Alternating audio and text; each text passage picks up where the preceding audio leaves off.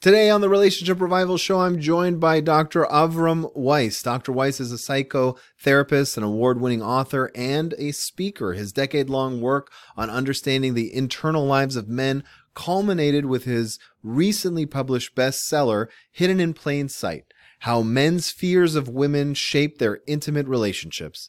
Dr. Weiss is a regular contributor to the Psychology Today website and offers workshops nationally about psychotherapy with men and helping men and women understand each other.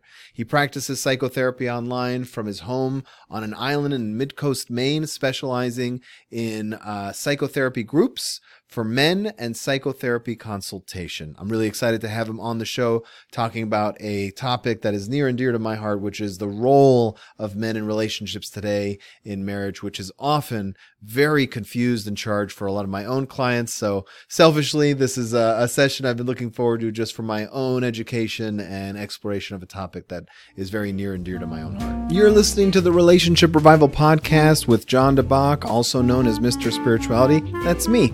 I'm your host, giving you insights and guidance from over 10 years in the field of this amazing journey we call romance. On this show, I go over everything you need to know about how to get into a relationship, how to get the most out of a relationship, and sometimes even how to gracefully end a relationship without pulling your hair out and going crazy. And occasionally, I'm even joined by new and old friends who are also relationship experts to bring you guidance and wisdom with new perspectives. Thanks for stopping by. Avrum Weiss, Dr. Weiss, thank you so much for being on the program. I'm excited to talk to you about a topic that comes up in my own practice quite often, and that is kind of the status of men and the way men are viewed in the world today. I mean, would you say that's a fair assessment? Yeah. Your specialty? Absolutely. One of the quotes in my book, which I really was sort of stunned to come across, is the quote, I may not get exactly, but we have to talk about men. We have to talk about why they're so afraid of women.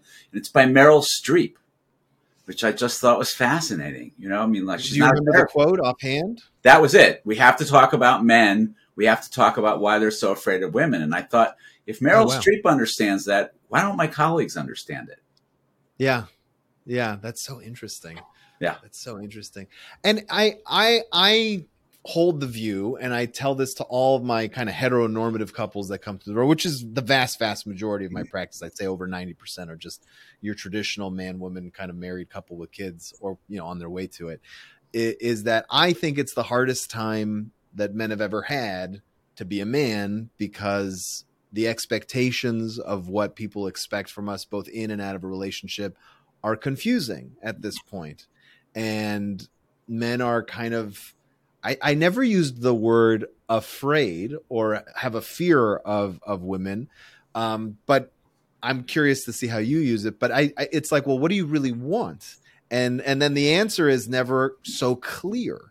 But you took it a step further, and it's like men's fears of women. So how do you define it, and what have you found in writing this book and doing this work for so many years? So let me start by addressing the word.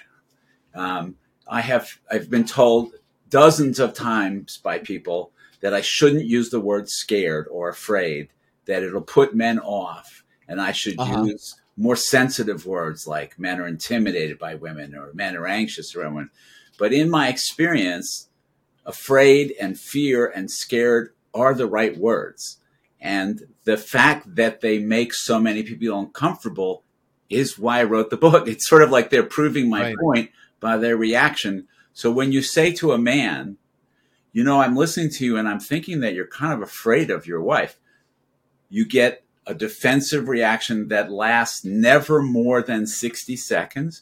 And within 60 seconds, every man I've ever talked to looks at me and says, that makes a lot of sense. So men get it. It's not far below the surface. So if you say things like, you know, he's telling me a story about his friends ask him to go out to work for a drink after work. And the first thing is he gets anxious about asking his partner for permission, as if he were a child.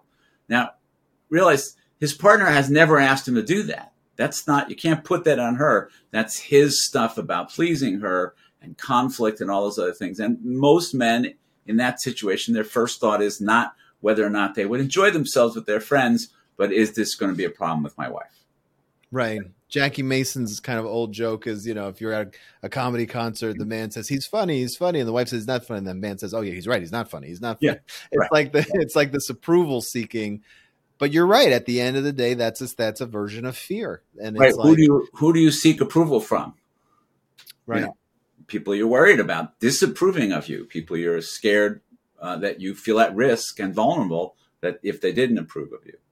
So what is the core fear? Is it that the wife will leave? Is it abandonment? Is it disapproval? What's the root of it? I think abandonment. So in the book, I suggest there are 7 fears that men have of women, and they're hierarchical. And I move from the most surface, easily recognizable, like men are afraid of being controlled by women. Most people will acknowledge that's true. Down to, you're exactly right. I think abandonment is one of the core fears. And one of the interesting pieces of evidence for that is that there's an old social psych experiment called the still face experiment. Are you familiar with it? I'm not, no. So it's split screen research with a mother and infant. So you're just watching them. Oh, yeah, sir. Yes. It's so they it's interact with each other, and right. you can see the conversation. Although the infant doesn't speak, you can see they're communicating, and they're each trying on little things. And if the other one smiles, then okay, that worked, and they're doing their thing. The mothers are instructed to turn away and turn back with a still face, not angry, not critical, just not responsive. And within minutes, every single one of the babies loses it. Right. To the point of even losing bowel control in one of the infants. So they are completely, entirely dependent on that connection with their mother. And when it is broken for even a moment, so interestingly, in that study, the boy babies, for whatever reason we don't know, got more upset and stayed upset longer than the girl babies. Then we go to heterosexual adults and we study them while they're in conflict, and an interesting thing happens. Physiologically, men get more upset in conflict, and it takes them longer to re-stabilize after. And for men, nothing has changed. It's just the same as when they were in the crib with their mommies, because in most families, fathers are not an active emotional part of childbearing, so all the eggs are in mommy's basket. And in heterosexual marriages, most men don't have friendships and relationships out their marriage. So once again, all the eggs are in wife's basket, and it's the same experience for men. It's so fascinating. That comes up a lot. I lean very heavily on Gottman, on the Gottman practice and theories and everything. And and one of the things in the book that they talk about, and I don't know if it's true because I don't know how much of our ancestral DNA kind of gets passed down. There's no way to really prove or disprove it, but I liked, and it does resonate with a lot of clients, like the reason men take longer to recover from when they feel flooded and overwhelmed is because they used to hunt and they used to have to like bottle in the hunting. Whether it's true or not, I know a lot of men go, "Oh, that sounds right," because it plays into the masculinity. Let me give you an alternative explanation. See which one you like better. Sure.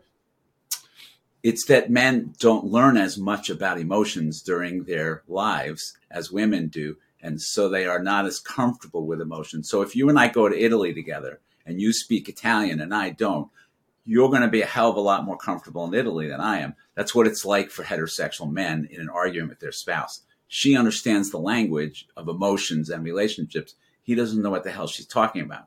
So where he normally feels empowered and powerful, in an argument with his wife, he feels disempowered and like he's playing on a home field, away field.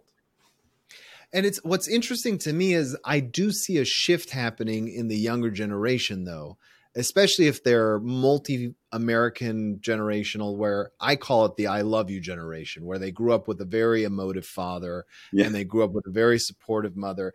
And yet I still find, even though they have kind of been able to connect with their emotions and they are articulate of what's going on, they still have the fear of women. It's not like that goes away. It's not going away anytime soon. I think things are changing, but not as much as we think they are. So one of the interesting pieces of data is that, everybody now, most couples want to have an egalitarian relationship, not a hierarchical. They want to do the housework together, do the childcare together, take turns staying home when the kid's sick. Couples in their 60s do a better job of that than couple in their 30s, 20s and 30s. They do a better job of becoming an egalitarian Yes, couple. better than. So I'm sure that young Well, there's people. also less responsibility. There's no job. Absolutely. The No kids are out kids. of the house, Yes. Yeah. But just also in terms of things like how decisions are made, whether both people have an equal voice. So I think that young people are well-intentioned and really want to make it different, just like we wanted to make it different when we were their age, and my parents probably wanted to make it different. It's harder to do than you think it is because the whole tide's going the other way. You know, we all live in the culture, and chances are, just by the data, that the man in the relationship is going to earn more than the woman. And so when your kid gets sick and has to stay home, do you send who stays home? Which income hit do you take? You know, if you don't have sick leave. The one that earns less stays home, generally It's hard not to, the hill slopes that way. Right. And a lot of people find themselves, even though they didn't want to go that way, they end up there. Yeah. To me, the biggest drawback of this that's so palpable is that in the fear and in the kind of modified behavior, men are becoming much less desirable to the woman. Yeah, absolutely. And so it's this downward spiral of she's withdrawing because she's not attracted to me. And now I have even more fear. And that's usually when they end up on my couch. It's like, I don't know how they can connect. Do you find that that's a big drawback? Is there another one that I'm not seeing? Well, I think there are many other, but absolutely what you're talking about is an issue. And it has to do with the relationship becoming essentially more like a parent-child relationship than like a husband-wife relationship. And it's even talked about in the literature. It's so common. And so you have often a woman who is more in tune with the relationship, at least with the emotional parts of it. And so she's the one who's going to bring up things first. So she begins to sound like the dissatisfied one, like the complainer. But it's not because she's harder to please. It's because she's paying more attention. So she's more likely to say, you know, we haven't had any spending intimate time together recently, or we never talked about that disagreement. She's more likely to bring that up. Unfortunately for men who are trained to believe that they are responsible for everything, anytime their partner is unhappy, they don't hear it as a request for connection. They hear it as criticism and inadequacy. You're telling me I'm not doing it right. I'm not good enough. I'm not a man enough. And so, of course, they react the way anyone does when they think that's what's happening. They withdraw. Yeah. So then the woman who's been pursuing contact instead gets a response of withdrawal. And what do most people do when they feel like they're not being listened to? They get louder. Yep. And off you go. Yeah. Or they withdraw too. It depends on the personality type, but either one is completely destructive. I totally see that. Yeah. And it's a profound misunderstanding. So is your book designed for men, or is it designed for both men and women to read to understand what's going on in a relationship? Is it exclusive to marriage? I think it's a book that men should read before they're married. You know? Well, that would be great. Actually, what would be great is if they would read it with the woman they're dating. Would be even better. Okay.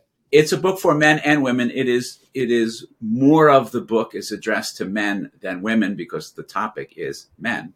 But women obviously have a big interest in what goes on with men if they're heterosexual.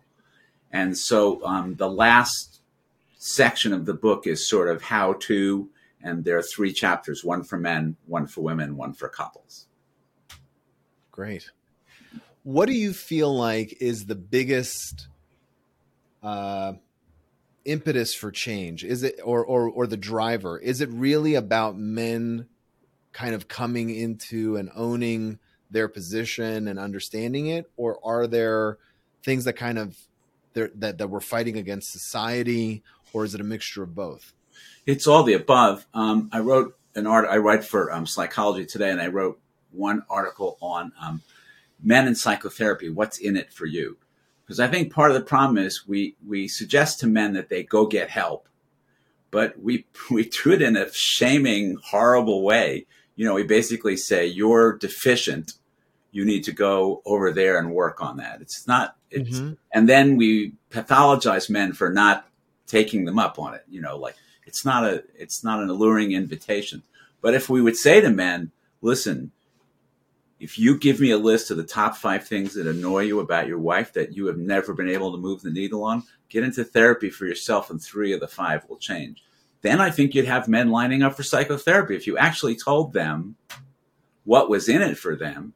So, for example, I was taught, and it's always been true for me, that 90-something% of people who have a good therapy experience make more money. Why don't we tell people that? Why don't we say, hey, you could double your business if you get yourself into therapy, because it's you that's standing in the way of growing it. So there are a lot of benefits. There are a lot of reasons that I think we could make it more attractive to men. Yeah, absolutely. And it also doesn't help that most therapists are female. They are female. There. Yeah. And there's an old saying, just because you're paranoid doesn't mean they're not out to get you. So we act as if men are paranoid and defensive about going to therapy. But the fact of the matter is, in the teaching I've been doing with therapists, I'm using the phrase gender-sensitive therapy. Okay. So most therapists will adopt a series of values that include and emphasize things like emotional vulnerability and emotional openness. Well, the average man walking into a therapy office may not endorse those values. That may not be what he wants out of therapy. And so if the therapist unthinkingly and insensitively sort of assumes that that's what the client's interested in, that's whether it's a male or female therapist, that's a problem. That's bad therapy. Yeah. Yeah. My wife's a therapist, and when she kind of trained me, she's like, the first thing you should ask is, what are they looking to get out of the session? It's just sort of basic respect. Carl Jung said that you should approach every patient as if you had never seen a patient before in your life and didn't know anything, which is brilliant. Imagine if every person you met, you could do that, like block all of your assumptions and just take the person on with no judgments. Yeah, that's my approach to interviewing. I try to come in with a blank slate. Yeah. And you know what? When you have that kind of openness, you learn a lot more, you grow a lot more. And it's been an amazing, and it's so easy. It's just let go of everything, come in fresh. Well, I don't agree with everything you said, except it's easy. I don't think it is easy. I think it may be easy for you, but lucky you. Most people struggle with that quite a bit. And because the judgments about yourself and other people are so insidious, you don't even notice that you're doing it. And which is the whole movement now, the whole woke movement, whatever your politics are, is basically saying to people, there are ways in which you are making judgments you don't even know you're making. Yeah, for sure. At bottom line, that's what that's about. And we talked before the interview a little bit, since you brought up the woke movement. There's this phrase that's kind of permeated the social culture, toxic masculinity. Right. And listen, we're 2 white guys talking about masculinity. Just the fact that we're having a conversation, some people might be upset about it. Absolutely. I don't take that stance. I'm like, look, I'm going to talk about it. I never shy away from difficult subjects. But what do you feel about this kind of, thing that's going on, where it feels to a lot of men like an attack on men? Well, they're not wrong. I think there is a lot of that woven into what's going on. And so, as I mentioned to you, researchers, people who are studying men's dynamics and therapy with men, are moving away from the term toxic masculinity because it is taken in a pejorative way. Whether or not it was meant that way, which it wasn't, that's what it's come to mean to people. And again, if you were selling soap, would you call it toxic soap? I mean, it's not a great pitch. If you're reaching out to men and wanting to engage them, call it toxic? Doesn't make any sense. Yeah. I find that a lot of things get appropriated like that. I mean, I remember being a kid, people used to use the word schizophrenic to just mean wacky. Oh, yeah. Sure. And sure. It's like people didn't really understand what schizophrenia was. And now a lot of my clients casually throw out words like emotional abuse or financial abuse when it's really not appropriate. And I have to kind of say, like, look, let's examine that, because there are some legal implications, if you're going to start throwing those words around and it doesn't work out between the two of you. Well, there are legal implications and there are clinical implications, because the decision about whether or not to use those words to describe what you've been through, it's not one to take lightly. Yeah. And you really want to think about, if I'm calling that abuse, then where am I? What will I be saying about myself in that? And I'm not saying don't use the word. I hope I wouldn't be heard. No, that's clear. You just want to use it appropriately. It's a powerful word that should be used with a great deal of care and thought, not tossed around lightly. Yeah, that's what upsets me, is when it gets tossed around flippantly, but I'm like, I don't think that's what you really mean, because you're not, that's not, and then when we examine it, they go, yeah, maybe not, So. Well, I'll tell you a marvelous book on the subject by a woman by the name of Sarah Schulman from, I think, Harvard, wrote a book called Conflict is Not Abuse. And she's an academician, and it's a brilliant series of experiences of hers where she gets into a conflict with someone, usually a younger person, who then immediately screams some version of "this is abuse." And what she points out is that when that word is used, the conversation is now over. Whereas if you say, "Hey, that really offended me, what you just said," then perhaps I would respond, "Really? I had no idea. Tell me now we're having an exchange." Whereas when we quickly just call it abuse, that's like you leave and I leave and I don't know what the hell happened. Yeah, that's curtains right there, right? Yeah. You said the magic word that basically forces me to detach, because I don't want to be accused of more harm. Yeah, and it's interesting if someone says, that was abusive, and you say, well, I don't understand. Can you help me see that? And they don't want to talk to you. You have to wonder where they're coming from. Right.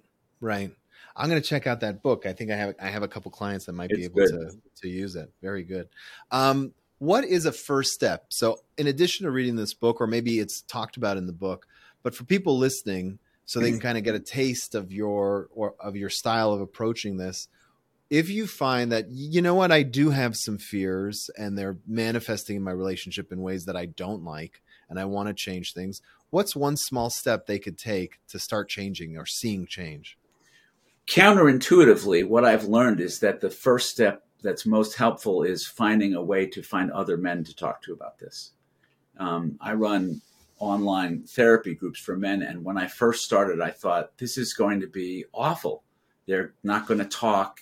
They're going to talk about work, or they're going to talk about politics, but they're not going to really dig 180 degrees wrong. Now, what I've learned over the last decade is that when you put men in a room together and give them permission to talk, and there are no women in the room, they're dying to talk to each other. And they talk in great depth and intimacy with each other in ways I often in those groups feel like almost like a privileged observer. Like, I can't believe I got to watch this happen between these men. Wow. So I think that's the easiest place to start. And the book has suggestions for how to find other guys, like basically start it as a book group. Let's read the book together and come together and talk about it. And then hopefully that would then be easily slide over into, well, let's just keep getting together once a month and hanging out and talking. Wow, I'd love to observe one of those if that's possible. Gosh, yeah. Amazing. Well, I commend you on the great work you're doing. It's definitely something that's very close to me, and I see it. I mean, it's interesting to watch it over time.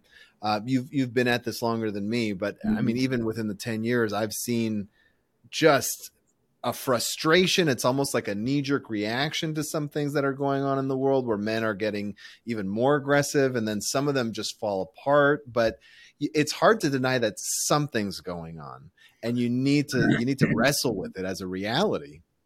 A colleague of mine, Jed Diamond, is working on a project to try to address men's health, physical health. There are a lot of reasons that men don't live as long as women. Largely because men don't get health care as frequently as women do.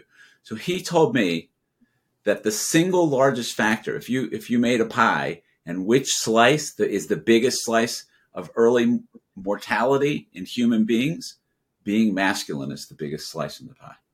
That's the biggest risk factor for early death.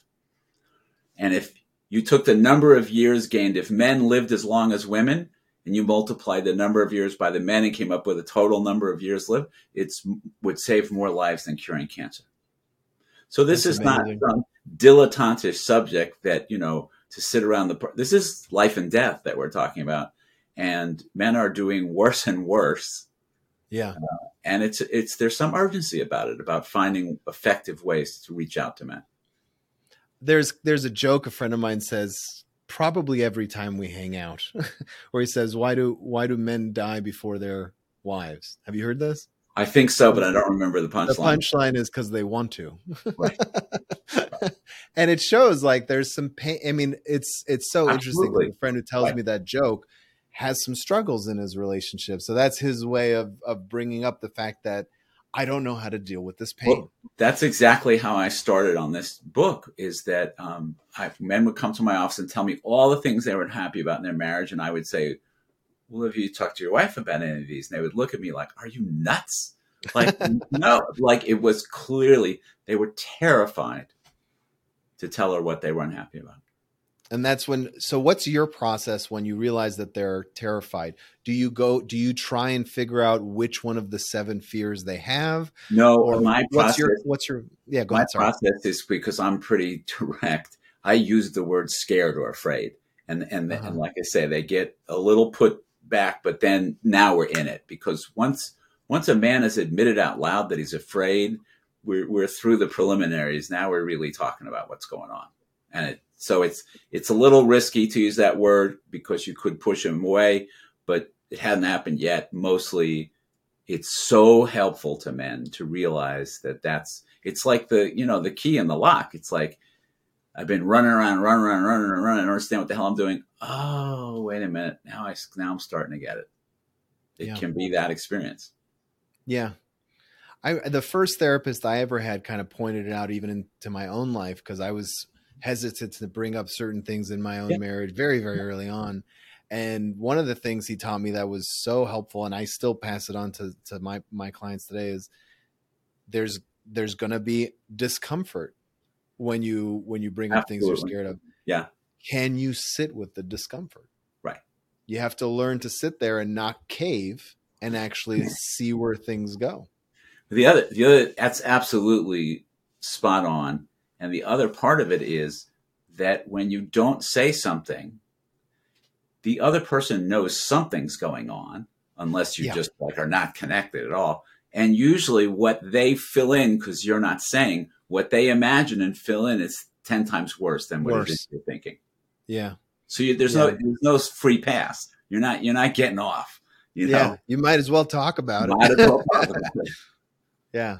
It's actually. Well, thank you so much for being here. This is so great. I loved this conversation we had. Where can people find this book? What's the best way for them to get it? On your website directly? You can get it directly from my website, which is avrumweissphd.com. It's on Avrum is AVRUM and Weiss is WEISS. I'll put all the links in the show notes for everybody, but I thought I'd just spell it out on air as well. Mm-hmm. I appreciate it. And are you still doing groups for people who are interested? I do 2 men's groups online a week, and the project I'm working on now, which I'm excited about, which if any of your listeners are interested, just email me, is I'm developing a workshop for couples to help men and women understand each other better using some of these ideas. And what I mostly end up feeling is like we're not that far from understanding each other. There's a lot of crap in the way, but once you start to peel away some of the crap, it feels so good to understand better. I agree. And you know what the funniest thing to me is, I also find that women are afraid to ask men to be the kind of man they want them to be, because they've been taught, and they've been taught they want this thing. They're confused. If you go to the grocery, you go to the grocery store and you get in the checkout line, sometimes they have women's fiction there. Pick up one of the books. The genre of those books is called Bodice Rippers. Bodice Rippers? Women's erotica are called bodice rippers, meaning there's a large element of being taken, not quite against their will, but not quite consenting. That's a very erotically charged area. But it confuses the hell out of men and women. Yeah.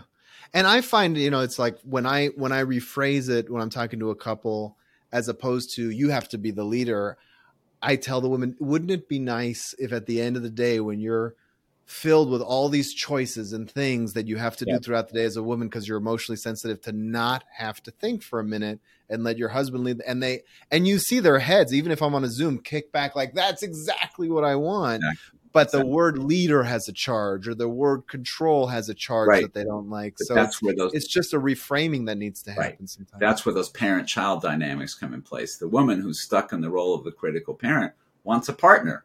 She doesn't want a child to be telling what to do and supervising. She wants a partner who says, oh, I was thinking on the way home that we don't have anything for dinner, so I stopped and picked up.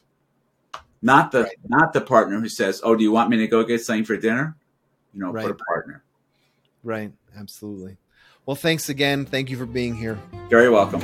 If you're interested in learning how to get the absolute most out of your romantic relationships, then you're in luck, because I have put together a free workshop, or masterclass, if you will, about 3 secrets that people in happy relationships have discovered. You can view the workshop at mrspirituality.com/3 secrets. Again, it's completely free. Just go there and watch it. It'll help you on your journey, give you some wisdom, some things to think about. The website again is mrspirituality.com/3 secrets. That's mrspirituality.com/3, the word secrets. It's all yours. Enjoy.